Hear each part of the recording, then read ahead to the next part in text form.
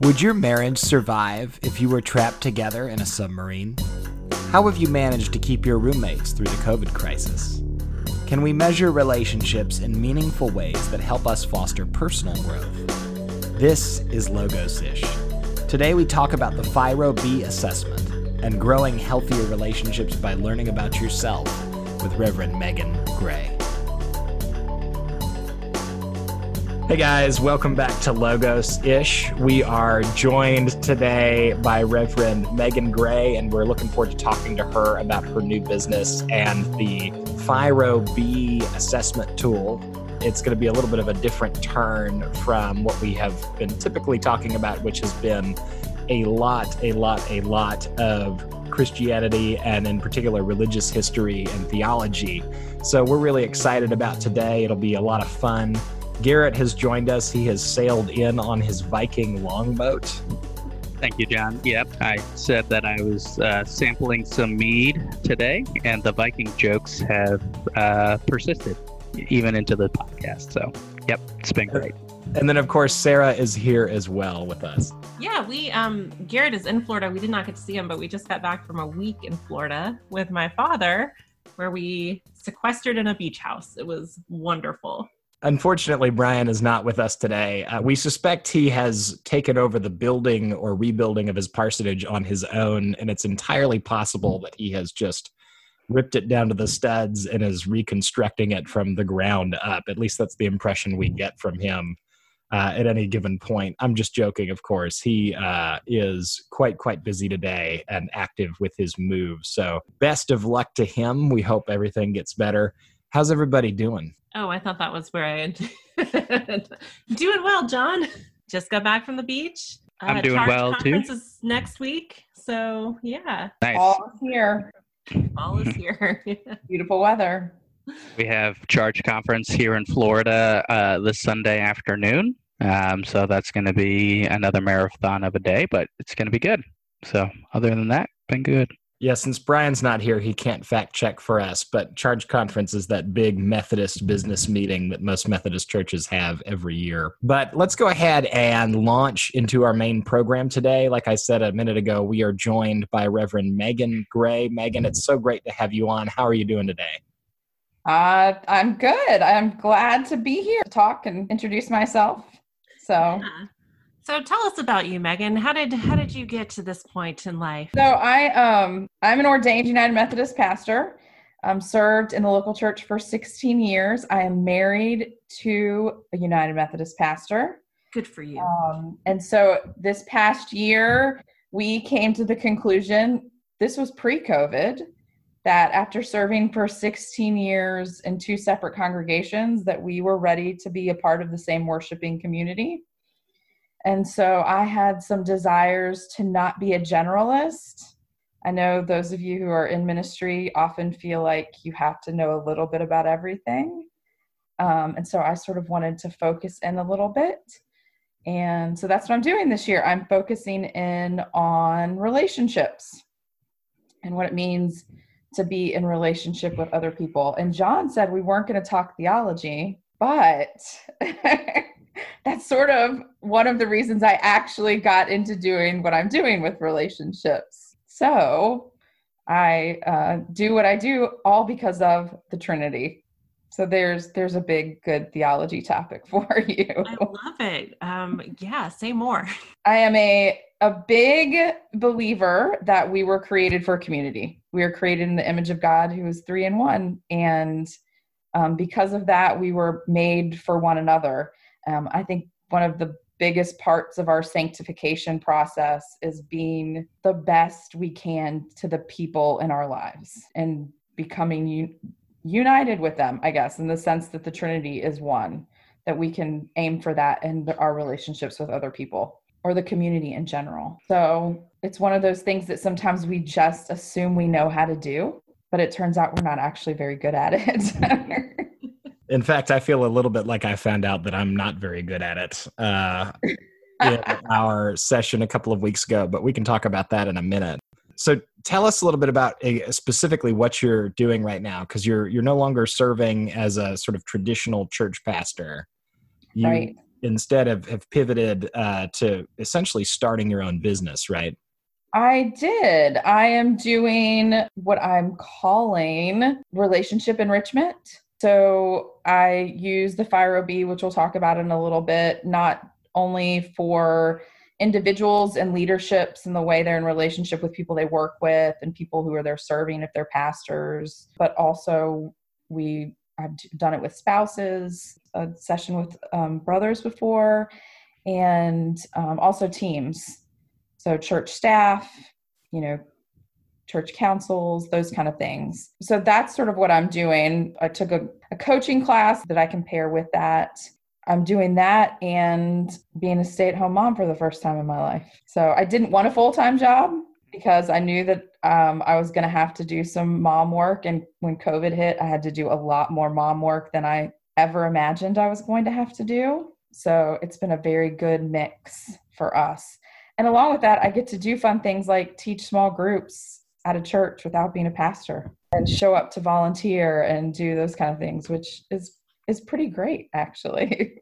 Does that mean you get to say what you want without having to worry about any of the consequences? I mean, my husband's the pastor, so there are always consequences. But it is a lot more freeing than it has traditionally been, for sure. Yeah, I think that clergy spouse is a ministry all its own, and as Garrett's wife Laurel will attest to. Oh, yes. That it must be very interesting to transition from the very specific ministry of senior pastor to clergy spouse. Yeah, I've had to keep my mouth shut a lot because I'm not the pastor, right? So I know that Brad comes home with stuff and he's just like venting and he really doesn't want my advice. So I have to be like, you're not in charge. And it's interesting how church members reach out to me versus him. They feel more comfortable, and I have more people's phone numbers already in my phone than he does because people text me and how are you doing and what can we do? And that's been super interesting. He's like, how do you know those people? I was like, well, I talked to them or I met them or they wanted to take lunch or, those kind of strange things, which is a lot more fun when you're not the pastor. It doesn't feel like a job. It's like, oh yeah, I would love to get coffee with you. So it's been really good. Yeah, Laurel's time is very sought after by the members of my church, just because, they're like, oh, what's it like to be a professor? What's it like to study philosophy? What do you guys talk about? It was like, well, at the house, generally, what's for dinner and who's going to cook at this time. But yeah, it's interesting, at least watching her navigate that space, because she's like, yeah, it's weird at some points because people will either come to me and ask me about things. And she's like, yeah, I always just direct them to you because you have this answer and I don't. That is true too. That was actually one of the best. I don't know if y'all as a clergy couple have ever had this, but I was always the most proud when one of like Brad's church members came to me and asked me a question and I had no idea what they were talking about.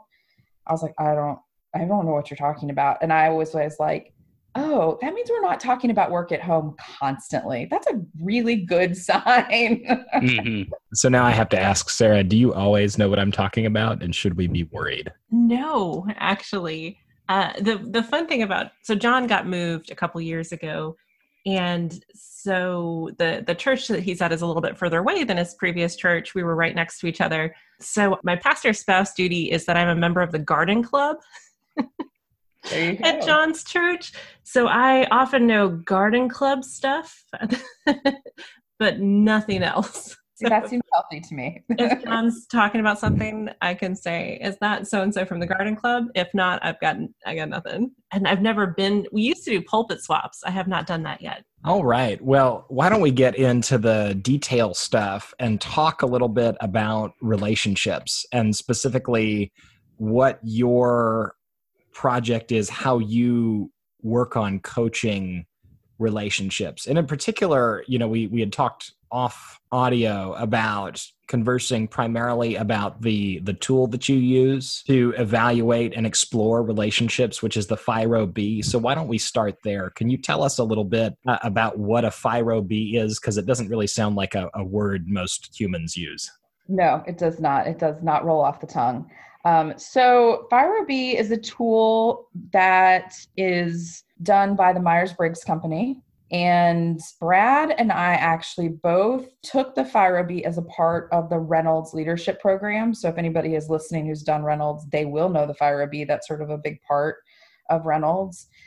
We did Reynolds separately. And so as all like, really exciting, fun programs, Brad came home talking about it and I was like, I don't know what you're talking about. But then I went the next year and we came back together and started comparing our personality assessments. And when we saw the scores for the FIRO-B, which stands for Fundamental Interpersonal Relation Orientation Behaviors, we were shocked. And not that we were surprised, it just explained so many things to us. Because what the FIRO-B measures is how you behave, sort of what your behaviors are in interpersonal relationships and what your interpersonal needs are. And so those 3 needs are inclusion, control, and affection. And we were very different, which again was not surprising, but it explained lots of places in our relationship that weren't bad. We had a good marriage. So people say, well, why do I need to do this? Our marriage is fine. We didn't have a bad marriage, but it's just some places where we rubbed. I was like, oh, that's why we're doing this. And we've been able to, the word we use in FIRO is flex, to say, oh, if he needs this or doesn't need it, then we need to flex in order to accommodate one another's needs. And what is a relationship if not accommodating somebody else's needs? Like that is literally like what a whole relationship is. But it's also important for you to understand your own needs and to have those needs met. And I think sometimes as Christians, we think that being the best Christian is not asking for what we need. Does that make sense? It makes total sense. Yet I think it makes us better people and better friends and spouses and brothers and sisters and all those things when we can talk about what we need. So that's part of what FIRO, I think for me, has helped in that sense. So what I'm doing now is we do workshops on Zoom, which, is what life is right now because of COVID. But it's allowed me to, you can do it with anybody from everywhere. So that's sort of a plus. I think that my Zoom stuff is fun. I hope it's fun. It's not just a normal lecture. There's lots of activities. Yeah, we had a great time when we got together with you and the crew that we hung out with a couple weeks ago. And I think we both also felt like we learned a lot, especially about the areas, those need areas where, we're thinking about things one way, thinking we might fall into different categories. Me especially, I wound up in the middle of a lot of stuff. Mm-hmm. And the more I've thought about that has explained so many things about me. And we've been talking about it pretty much constantly since. It's been reintroduced into our steady diet of conversations about various personality tests and why they match us in the way that they do. But the FIRO-B in particular is really interesting to me because the original creator of it was focused on developing high performance teams with the Navy, right? He was That's right. thinking about submarines and people who are going to be locked together for a long time. And, what a great sort of environment to really look at this kind of stuff if you're stuck in a box together and you're not getting out. Sounds like marriage, right? I mean, you're nodding a little too enthusiastically. Not in a bad way. It's a great box. Who else would you want to be in a box with? Right. There's nobody else. But also during COVID, it's more like a submarine. Yeah, I was going to say the same thing. You're hiding away, but you're together too. So, you gotta make sure you anticipate one another's needs. Also give one another space. Absolutely. So let's talk about what the measurement of the FIRO-B is aimed at. So you talked about those 3 fundamental areas. So there's inclusion, there's control, and there's affection. And we'll talk about it. I'd love it if you could talk about some of the specifics of each of those. Yeah. Also, there's an expressed and a wanted score. So what you show other people and then what you want to receive, right? Right. So there's lots of numbers, but there's 6 core numbers. It's on a scale from 0 to 9, 0 being low, obviously 9 being high. The assessment has one question for every point. Inclusion is all about whether you want to include others in your life, and this particularly has to do with groups. That's your expressed inclusion score, or whether you want to be included in groups, and that's your wanted inclusion score. So you might, if you're sitting around thinking, like, I'm a joiner, I like to join things, you'll probably have a high expressed inclusion score. But if you like want to be invited to things and included that way, then you might have a high wanted inclusion score. They could both be high, they can both be low. Control has to do with whether you want to be in control of a situation or whether you are happy with others being in control. In fact, you might want other people to sort of take charge and be in control of a situation. So expressed is you wanting to take control, and wanted is you allowing others or wanting others to take control. And then affection is more about one-on-one relationships. And do you express affection to others in your life one-on-one? How much you want to do that, and then how much you want others to express affection to you. Okay, so I'm just going to use my own score as sort of like a thing to talk about. Yeah, so I had a 0 for expressed control and 5 for wanted control. So and how did you compare, John, on control? On control? Yeah. So I want no control at all. I think I had a solid 0 in wanted control.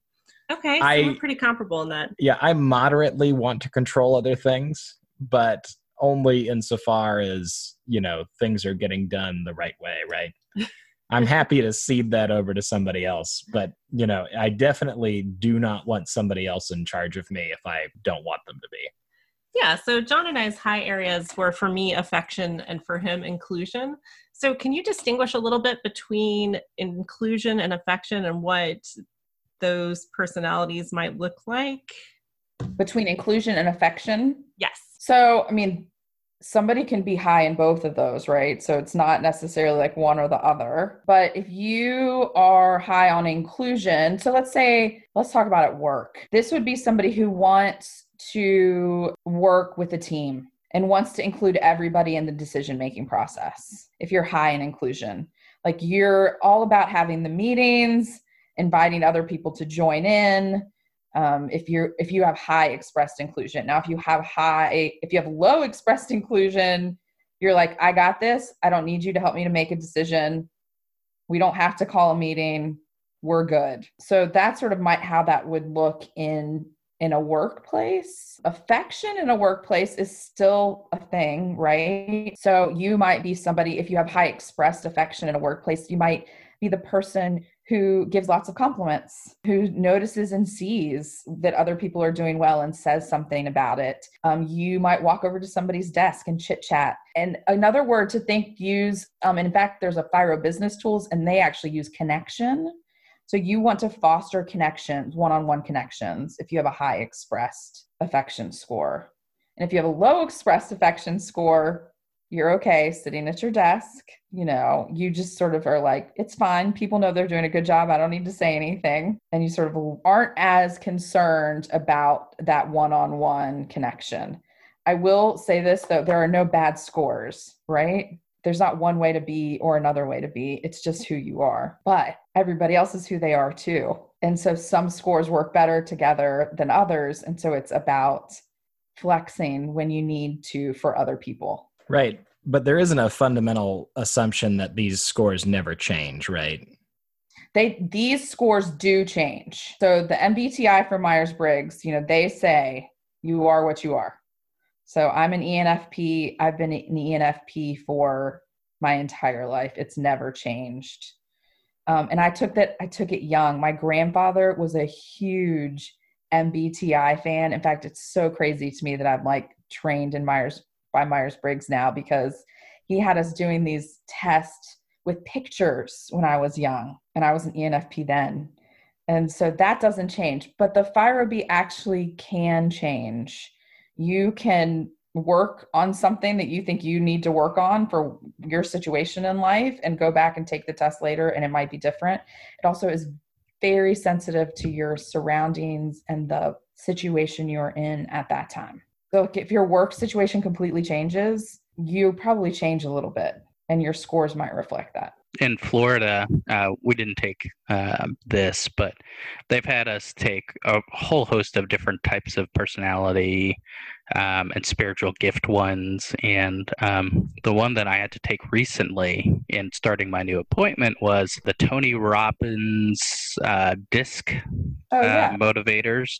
And so I always thought that was interesting as well. So my question is, do you think your current assessment is better, or just a different flavor of like what these other assessments are trying to do? Well, it's very different, I think. So it's different in that it is about needs. It isn't necessarily who you are, it's what you need. So that's where I see the difference of between like DISC, or it's almost not a personality in some respects, right? It's almost not a personality test. It's a test about your interpersonal needs. So what it tells you is not necessarily who you are. It tells you, okay, this is how you're operating in the world because of what you need. And you're operating that way whether you know it or not. And so when you know it, you move through life and behave a certain way because of your needs. But you don't know that you do that necessarily. And when you see your scores and realize what's been happening, I think it's a real aha moment.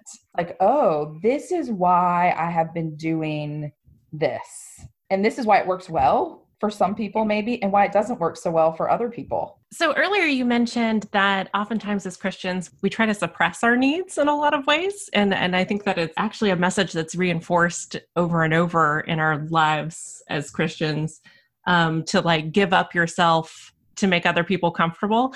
Can you talk a little bit more about the sort of spiritual understanding of asking for what you need communication-wise? How does that look? How does it look to say, this is what I need, this is how I operate? If you can, how does that relate to our Christian understanding? So there are healing stories in the New Testament and the Gospels where Jesus says to people, what do you need?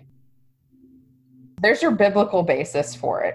Jesus was like, came straight out and asked. And it was only when they could sort of say like, oh, well, I need to be healed, that Jesus was like, okay, let's do it. So I think that's part of like my push towards like speaking things. It's also goes back to like basic, when we have our needs met, we can focus on other things. So if you're talking about the hierarchy of needs, they say like if you're not getting like the basic needs met, you can't go on to like higher order functions. It's not possible. But I think that's sort of the same for us with our interpersonal needs as well. Like if some needs are not getting met, then we're not operating in our best selves for other people. And it goes back in some ways to just Sabbath and rest too, right? Like we have to take care of ourselves, and when we can take care of ourselves, we can take care of other people. Yeah, that makes perfect sense. And, one of the things that comes to mind as we talk about this and personality tests more in general is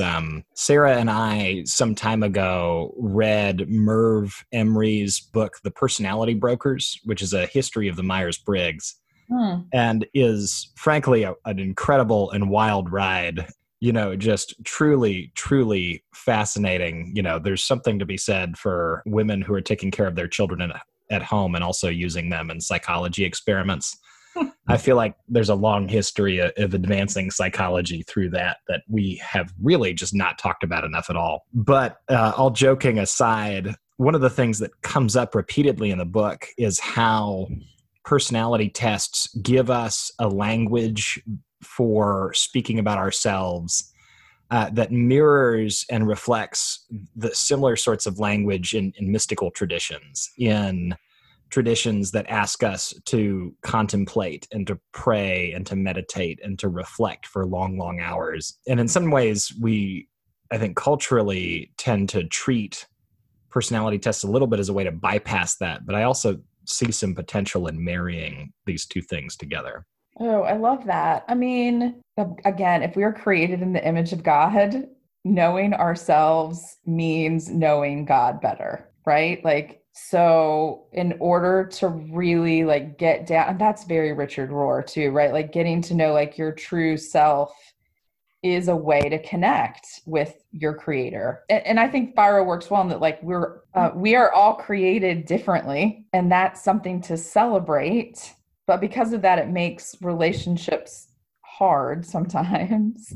And so knowing ourselves and how we operate in the world can help us, I think, to be in better relationships with other people. That's beautiful. I love that. Especially the Imago Dei piece about knowing ourselves better helps us to know God better. It's Yeah, I mean, and I will say, we're broken. We're not a perfect image of God. Like, that is true too. But in order to become a more perfect image of God, we have to do work. That does not just come. So that's part of that work. One thing that I always think about, especially when I talk about getting to know yourself so you can understand the image that God has for you and you want to celebrate at some point, is that a lot of people feel like they don't want to complain or like address their needs. So they take on this almost not self-martyrdom, but like that sort of self-sacrificing. And I think that's a very dangerous path to kind of go down because I've seen it lead to a lot of issues. Do you think that your assessment sort of helps people navigate those questions a little bit better, having them confront their needs, or do you think it would make it worse? No, I think it would help. I mean, it can probably be painful. It's always a little painful when you see something and you're like, oh, again, it's not good or bad, but you can see where maybe that's been a problem for you or where it's been difficult. Spiro gives you good language. Sometimes we don't ask for what we need because we really don't know. And so it gives you good language to use in order to get needs met in a way. So I think it probably helps with that. The problem with self-martyrdom is if you don't think you need your own needs met, you really don't think other people need their needs met too. If your core, if it's not important for you, it's not important for anyone, which is really a problem. I don't think it takes a lot of imagination to figure out how that leads to unhealthy relationships too. Right. But I'd also like to ask a follow-up question to Garrett's question. Can you describe sort of one of those experiences that you've talked about? It can be personal or it can be just kind of an anecdote from one of your sessions, but how have you seen people flex? How have you seen people, and the results that you've gotten from doing these workshops with folk? How is that, can you give us a little more concrete description of how that has changed the way they relate interpersonally to each other, or you relate? Yes. So I worked with someone who just came on to a larger church staff and got some feedback that like she was making some decisions and people were like, well, you didn't even ask us. And she got her inclusion scores back and surprise, surprise, like her expressed inclusion score was really low. And she was like, oh my gosh. And so we asked the question, like, what is your action item? Like, what are you going to go do? That's part of the workshop is like, what can you do about this? And so that was part of our brainstorm is like, well, how can now you go back and work on including other people? Because that was a place where she, in order to work with this new team, was going to have to flex. They expected to be included and she didn't need to include people. Now, I say this also, just because you didn't need to include people doesn't mean you can't do it. Just because it's not one of your needs doesn't mean you're not capable. It's just not your go-to. So flexing is possible, and it's not even actually sometimes that hard, but we don't even know we need to do it until we figure that out. So I will say too, personally, one of the things about Brad and I is Brad has super low affection scores and I have super high affection scores. So that was part of, I was like, this makes so much sense. But what I've learned is to not need as much of that from him. And I have friends and other people in my lives where I get some of that, right? Like, which is a good thing for a marriage, is not to expect your spouse to meet all your needs. And so I had to learn, like, okay, who are my other friends who have high affection scores? who are willing to like do that with me and go back and forth and like fill me up, and I can fill them up at the same time. And so those are some people who I've surrounded myself with that I know, like when Brad's been with people all day and comes home, that I can be like, no, I'm good because I've had 4 other conversations today, you know, but I have to make that effort, particularly now that I'm home alone. I have to make that effort to do that and reach out and fill that need. So I'm not just draining him all the time. Yeah, I came up with one of those low middling affection scores on the expressed area. And so it occurred to me that area where I tend to express affection less definitely is in the professional sphere. You know, I'm perfectly happy to sit back at like a 10-foot remove and be like, your problems are your problems. And if you want to talk to me about them, that's cool, but I'm also not going to seek it out. Which is maybe not the best attitude all the time for a pastor to have. And so, you know, for me, like that's definitely become a growth area, is to stretch out and try to, you know, make that extra effort in different kinds of ways. I just had a giant order come from Vistaprint, and I'm going to be trying to handwrite notes to people. That's my project for stretching that I'm doing right now. That was one of your action items. You're actually doing it. I really am. I don't know that I totally meant it when I said it on the thing. And then I said, I have to do this. I love it. That's awesome. Look at you keeping up with the homework. That's awesome. John could sleep through classes in seminary and then just do all the work and get amazing grades. He has a good talent for that. I don't know. I've seen my Candler GPA recently, and it is not as high as I remember it being. Those years were long ago. I have no remembrance of what that might have been. Oh, man. So one thing that I've always noticed, especially recently with the advent of Facebook and sort of like the mindless trolling and the wonderful articles that BuzzFeed has, is almost an obsession with these sort of personality scores. Is like, pick your 5 favorite foods and we'll tell you what type of like accountant you are or something. My kids love these. They like ask, they stop me and they say, can we take BuzzFeed quizzes? So yeah. So what do you think of those in relation to, especially now, you know, what you're doing? I think they're probably a lot of fun and not based on absolutely anything, right? Yeah. I don't know that I see harm in them. You know, nobody hates like taking a BuzzFeed quiz and being told they're 20. You know, you're like, oh, sweet.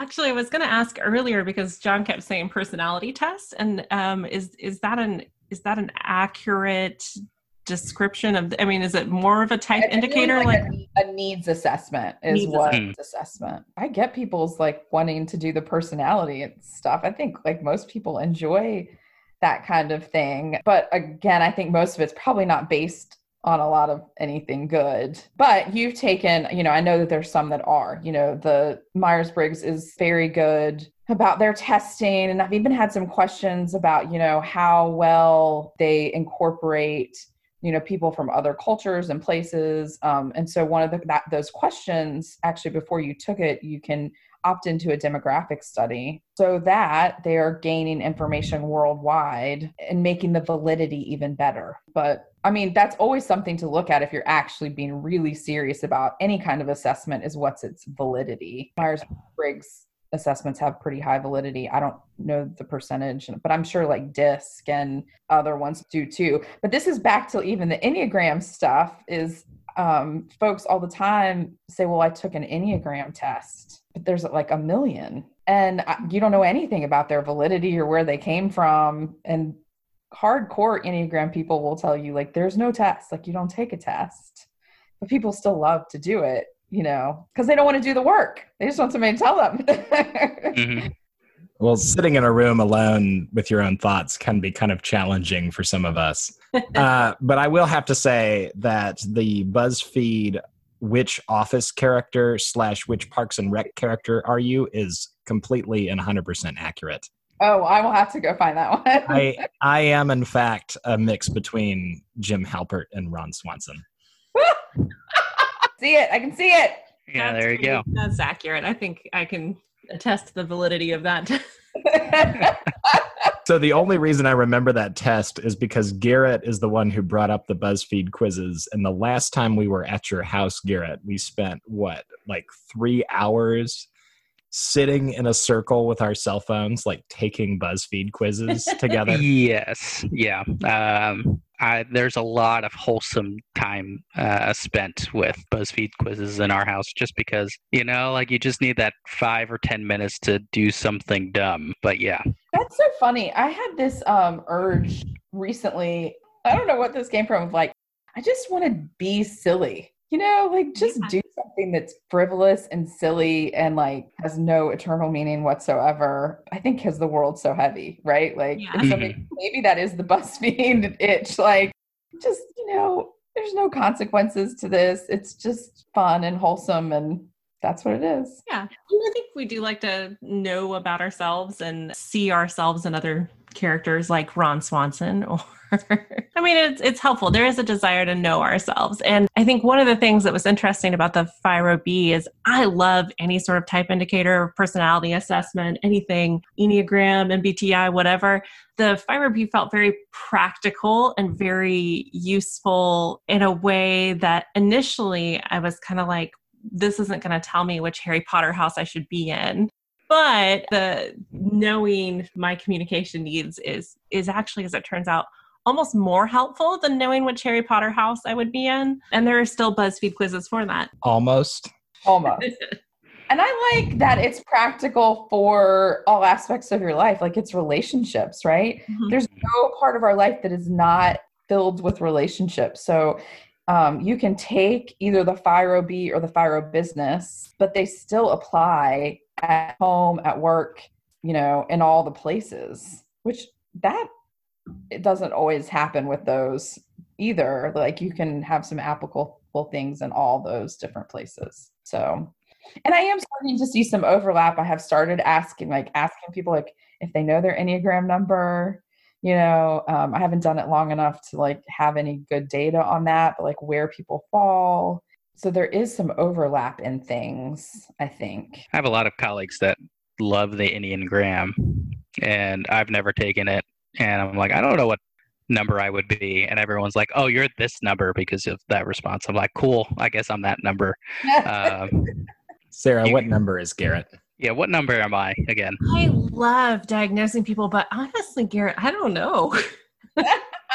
There you go. I am a unique person in and of myself. Yeah. Like before John took it, I was like, you're a 7. And he took it, he's a 7. But yeah, sometimes I have an inkling. I don't know. Maybe you're a special type. Maybe you're a 10, Garrett. Sweet. You're off the scale. On a scale of 1 to 9, I am a 10. I appreciate that. Yeah.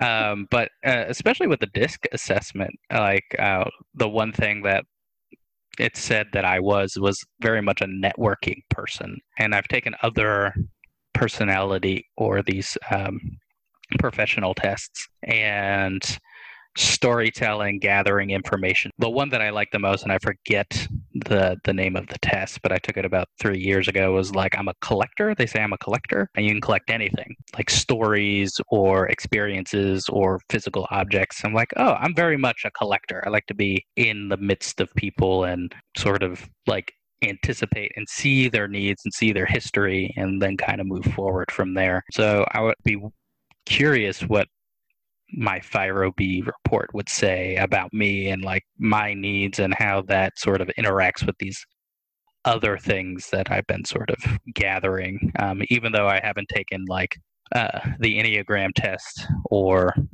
I have like an old copy of my Myers-Briggs somewhere. I think I'm an ENFJ, if I remember correctly. But do you plan to sort of use those other assessments to sort of build your understanding and helping folks? That's a good question. I would love to do that. Do you know how expensive it is to get trained to use this? I think for the Enneagram, you just read a book. And yeah, Enneagram is different, but to do the other ones, it's upwards of like $2,000 to be certified in those things. My plan right now is not to do that. So we'll see where it goes. I mean, I don't see this. I love doing what I'm doing right now. I don't know that this is what I'm going to do forever. I think it's a great thing for me to do right now. But one of the benefits of doing this is that I can always do it. But I foresee myself going back into the local church at some point. and hopefully still being able to do some of this for people and for churches. But I know that this probably isn't a forever thing. And I say that because probably some of my need scores. I am not a work at home person. Like, I'm doing it this year. It was very necessary. It's not bad. It's actually good for me. But, you know, Brad says, what is the thing you miss the most? And I said, I miss going into an office with people. Now, that's also probably COVID related too, but that still would probably be the same. You know, like, that is one of my needs, is to be around people and to collaborate and to include and to do that. And man, when you're an entrepreneur starting your own business and it's just you don't get a lot of that. So, well, thank you so much for joining us today. One last question. We're about to hit the Marie Kondo segment of our podcast, as we are officially naming it, unless they sue us, in which case I didn't say any of that. And even if this is recorded, you can't prove anything. Right. But you can also talk about Brian's marvelous mustache as well. But and I'd like to start with you, Megan, for this question. You know, what is bringing you joy right now? What would you keep in your house, even if you were going to throw everything else out? Your house of life, not. I got it. Metaphorical mind palace of life. I am loving the season and being outside. And I'm so thankful for my chair and table outside in the backyard and these beautiful, like 70-degree days. And I will take them for as long as I can get them. It makes me so, so happy. And I can work on the porch outside. Like, that part is fantastic.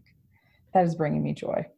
So lovely. And I just remembered that you moved upstate. So cooler, right? Yeah. It's not 90 degrees out. It's been in the 70s and in the 50s at night. It is fabulous. Oh, it's 85 here today. And I was like, still having in my mind that you were in Charleston. And I was like, does she think? Yeah, it is warm. It is warm today. I will say it's in the 80s today, but we've had some beautiful, beautiful days. South Carolina is a very cool state, and that it's, you know, we really have beach and mountains, and I just have to remember which part of the state that people live in. That's right.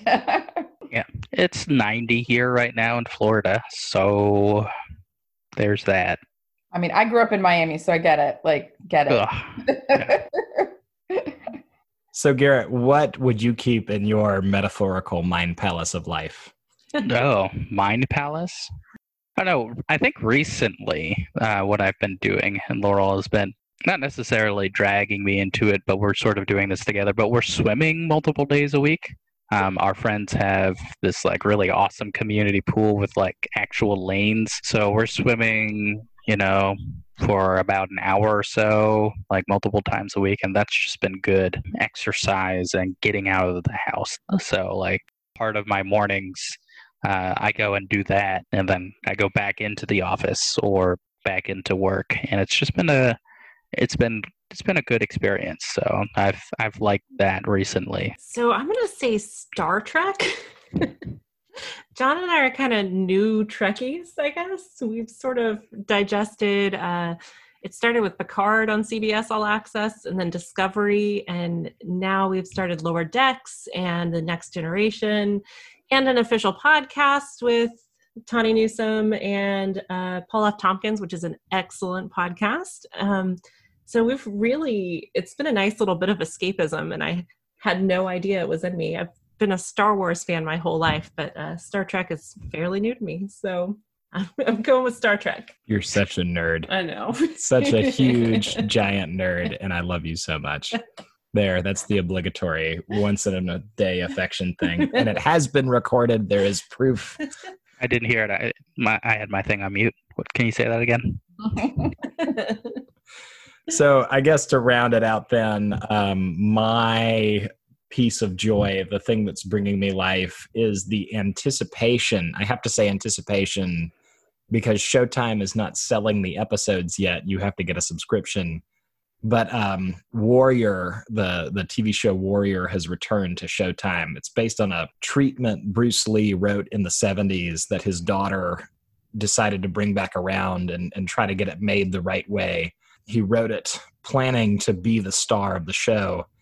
And at the time, Hollywood was more racist than it was today and chose not to cast him in favor of somebody else. So they did an excellent job with season 1, and I'm just staring at the television screen waiting for season 2, and I'm so excited about it, and the anticipation is bringing me so much joy, along with a deep residual frustration that I experience every single day. But I'm so excited. I'm ready for new amazing kung fu sequences. It's going to be great. Warrior. I'll have to look that one up. Both television shows this week, and Megan and Garrett had lovely outdoor. I mean, so I'll say I finally started back on watching Call the Midwife. Oh yeah. Watching some things like Insecure and what was the other one? Anyway, some really hardcore shows, and I'm like, oh yeah, these sweet stories. That maybe I need to be careful of what I'm digesting media wise. Yeah. We've been watching a lot of trash TV in the house. I guess the only thing of substance has been The Umbrella Academy. We're slowly watching that together. So no one's been talking about it recently. So it was the perfect time to hop back into it. So season 2. This has been your ad for Netflix.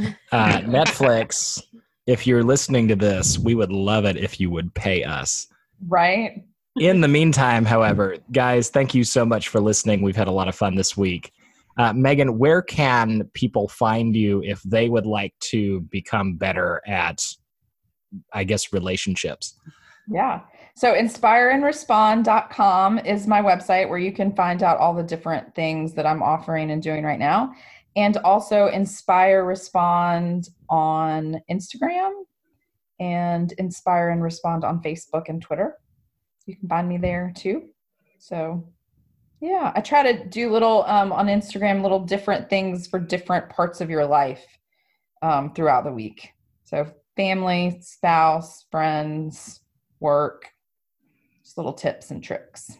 Well, maybe we can share some of those. I think Garrett has put together our Instagram account finally. We've been slowly building up new social media accounts. Yes, Megan, thank you so much for being with us today. It has been an absolute delight, as always. Thank you guys for allowing me to come. It's been great. Love talking with other people.